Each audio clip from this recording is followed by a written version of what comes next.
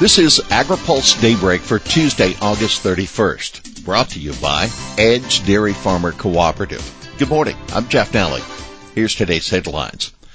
Ag leaders hope for resiliency at New Orleans export terminals, and judge scraps Trump waters rule. Ag leaders hope for resiliency at New Orleans export terminals.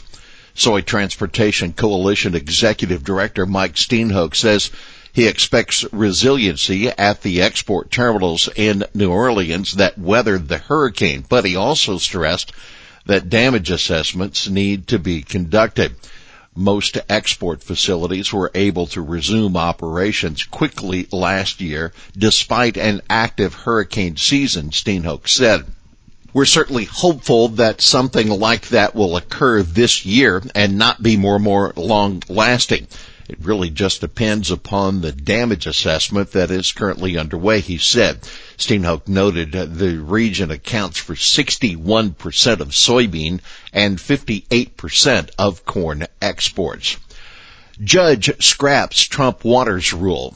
A federal judge in Arizona singled out the impacts of the Trump administration navigable waters protection rule on the Southwest in deciding to vacate the rule yesterday. U.S. District Judge Rosemary Marquez noted that since the rule went into effect last year, more than 1,500 streams in Arizona and New Mexico had been deemed a non-jurisdictional ephemeral resource. She repeatedly cited concerns expressed by EPA and the Army Corps of Engineers over the rule's impacts on the nation's waters.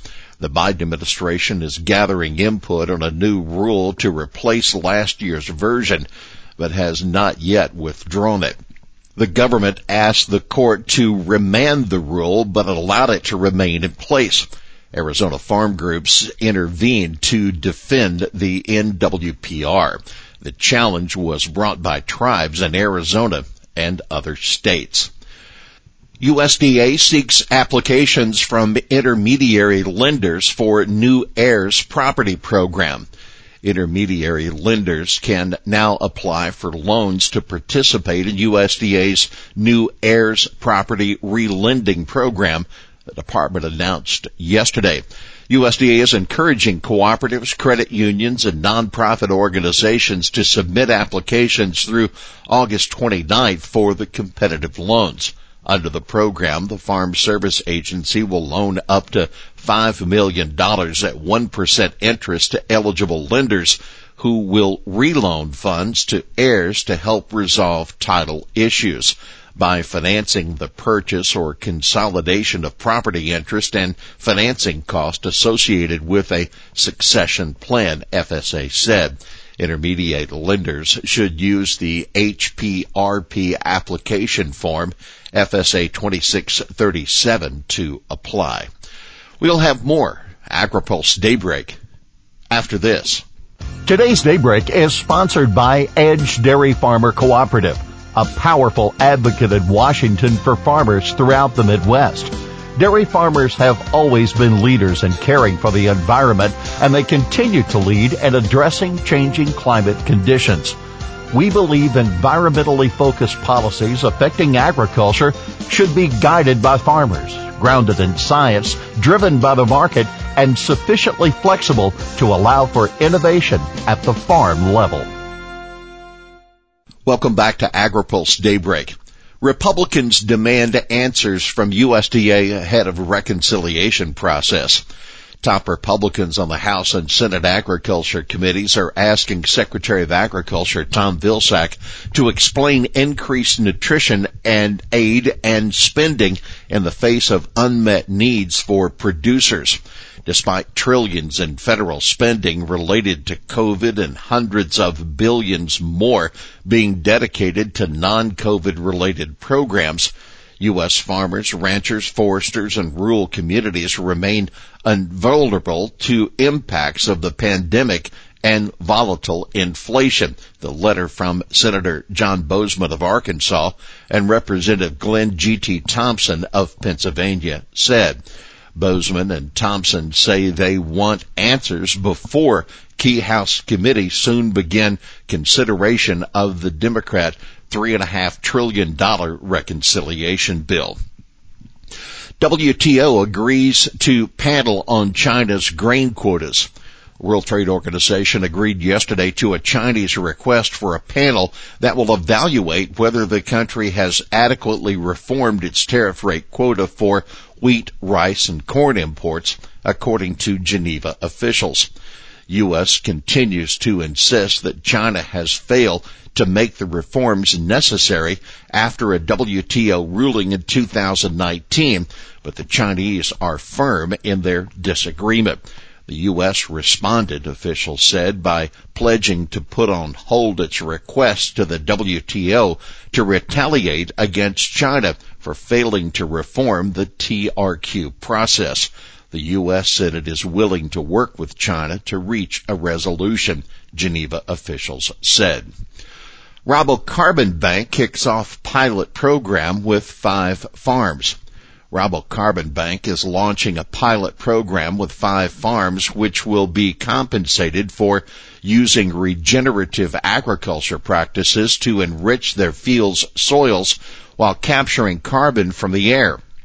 Based on agronomic recommendations from Continuum Ag, each farm has committed to implement a combination of practices to increase their soil's carbon content.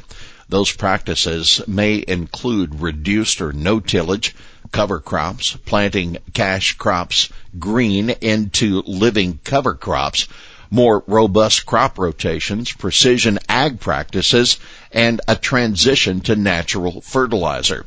The farms participating are in North Carolina, Iowa, and Arkansas, and grow a variety of crops including broccoli, corn, cotton, peanuts, potatoes, rice, soybeans, sweet potatoes, tobacco, watermelons, and wheat. Rabobank subsidiary Rabo AgriFinance is facilitating the pilot program.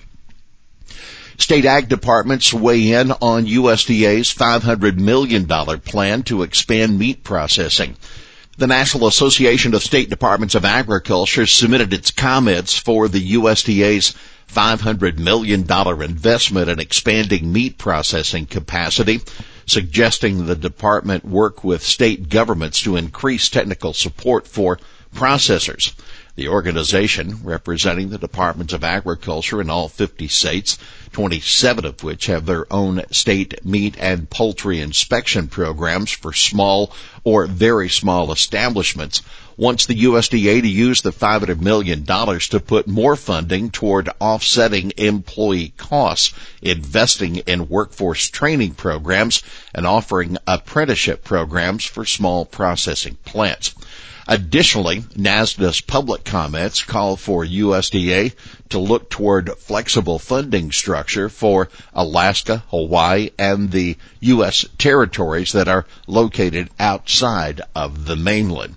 The organization noted that the specialty crop and red meat industries in these states did not receive the same level of support and have been severely impacted by the COVID-19 market and transportation disruptions.